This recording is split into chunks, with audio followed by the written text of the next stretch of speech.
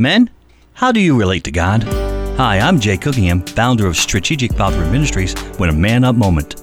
John Taylor once said, "What is our relationship to God? The position that we stand in to Him is that of a son. Adam is the father of our bodies, and God is the father of our spirits." See, this is the critical junction of one's life, being able to identify and accept God's vision for us as sons first. This is where the doorway to manhood hinges. Here is the thrust and the sending off point of our lives.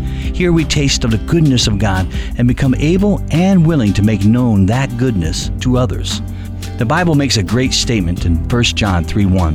See how very much our Heavenly Father loves us, for it allows us to be called His children, and we really are.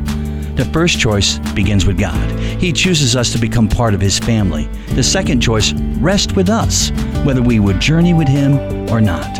The Father calls our name to join this journey and to become like Jesus. Need more good news?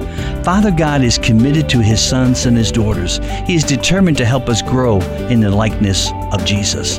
Romans 8:29 says, "For God knew His people in advance, and He chose them to become like His Son, so that His Son would be the firstborn among many brothers and sisters." I love being chosen, don't you?